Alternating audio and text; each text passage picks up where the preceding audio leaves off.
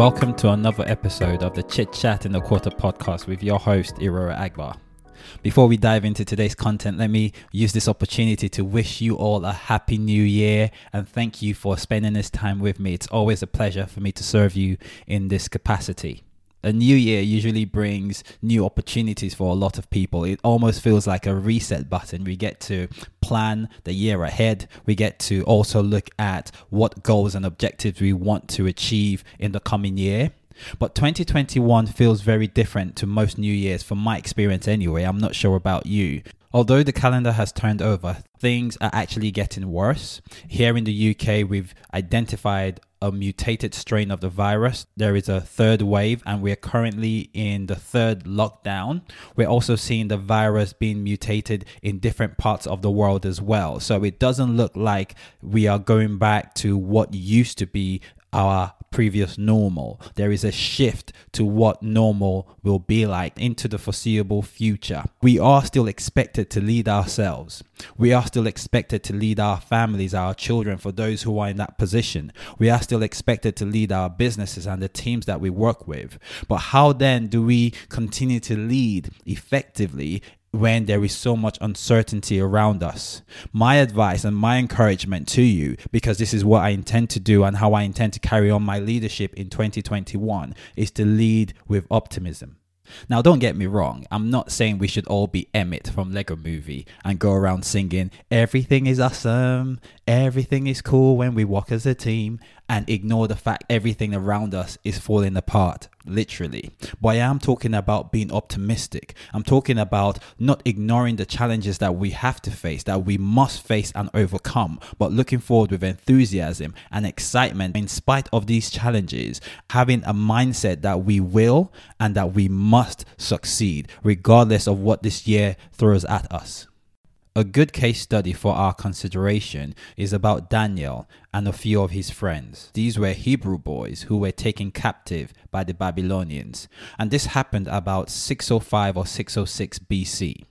Now, historians have it that these boys were young, were very good looking, very intelligent, and were from an aristocratic or royal family. They became captives to the Babylonians and had to be taken away from their people, from their homeland, from their way of life, from their customs, from their traditions, to a foreign land.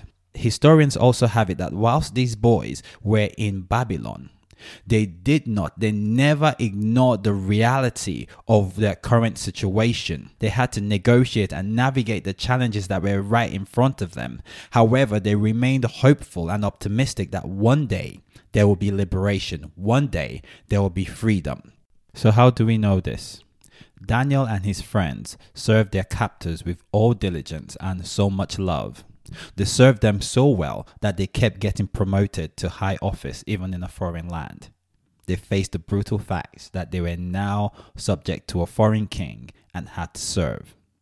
They also remained very hopeful and optimistic that one day their God will deliver them. They kept praying and fasting and petitioning their God.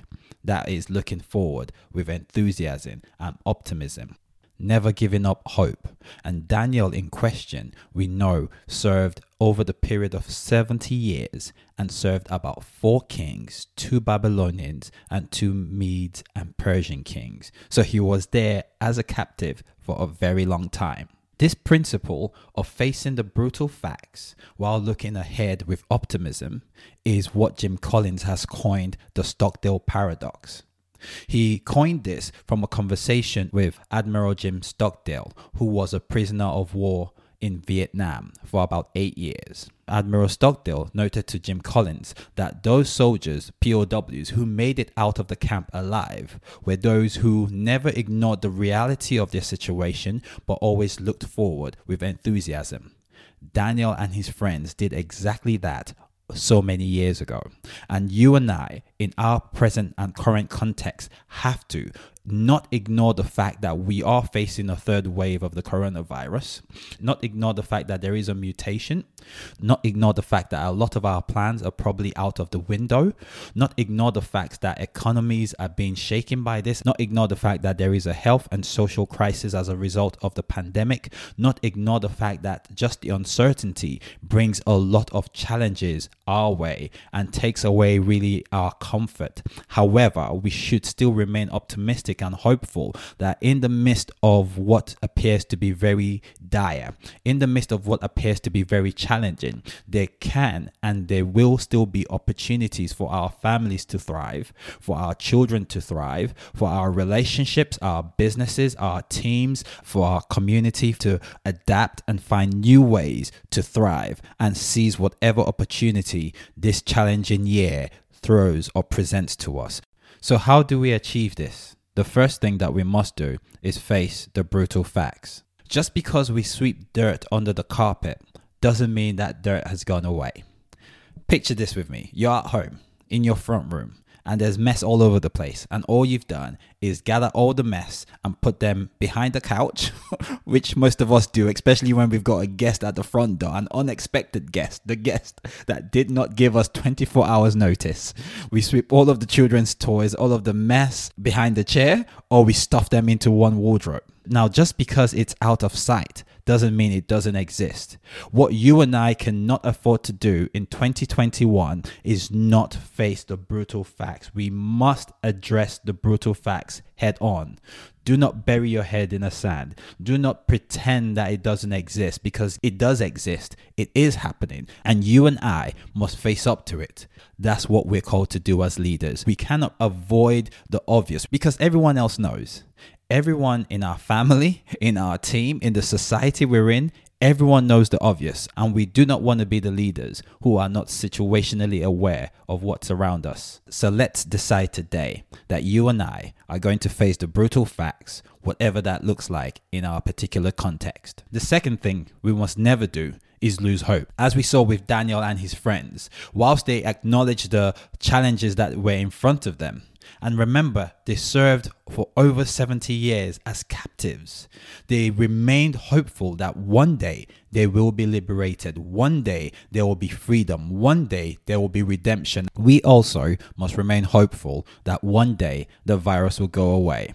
And if it doesn't, we would have so adapted and found new ways, new possibilities, new opportunities to do life even better than it was before the virus. We never lose hope, because when hope is lost, there is really nothing more to live for. The third thing that we must do is very similar to the first and the second thing, but only this time it relates to our teams. We must always inspire hope in our teams, encouraging them just as we are modeling facing the brutal facts. We should encourage our teams to see the reality of the situation that we're in.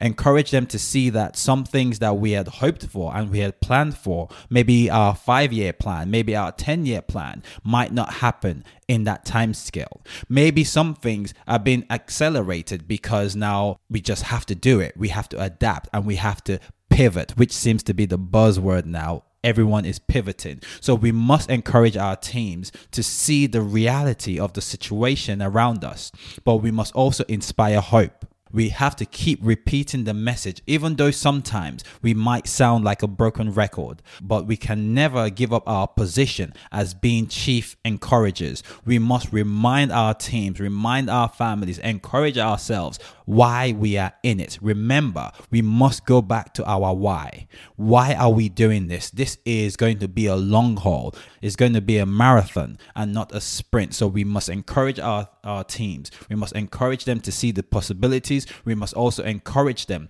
to see the reality, because it's in seeing the reality of the situation that we can then collectively uncover the possibilities that lie in what seems a chaotic situation.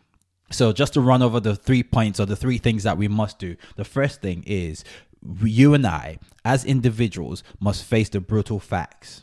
The second thing is we must never ever give up hope. We always remain hopeful. And the third thing is encourage our teams and those around us to acknowledge the facts and also remain optimistic whilst we figure out together a new way of doing things. As you go into 2021, if you as a leader or as a family man or woman or a young person haven't got any strong or real relationships, my encouragement to you is to build solid relationships in 2021, because none of us was created to go solo. None of us was created to be an island. We have been created and designed to be in community. That is in our DNA. That is at the core of who we are, to be relational. And in this year and years to come, we will need strong relationships, people who we can speak to, people who we can be vulnerable with, people who we can keep it 100% real with, because these people would be chief encouragers to us, even as we then go out to encourage others. Remember, you cannot give what you do not have. And sometimes you and I get down. Sometimes you and I get overwhelmed. Sometimes you and I could lose hope. But it is in those moments that our close associations, it's in those moments that our close relationships pull alongside us, encourage us, inspire us, and give us fresh ideas and a burst of life that we can then carry on, not just for ourselves, but to go out to our teams. I hope that this episode has been useful to you. Let me encourage you, if you haven't already done so, to subscribe to the podcast, leave a review, like it, and share with your friends and your family. Until next episode, we've been chit-chatting in a quarter.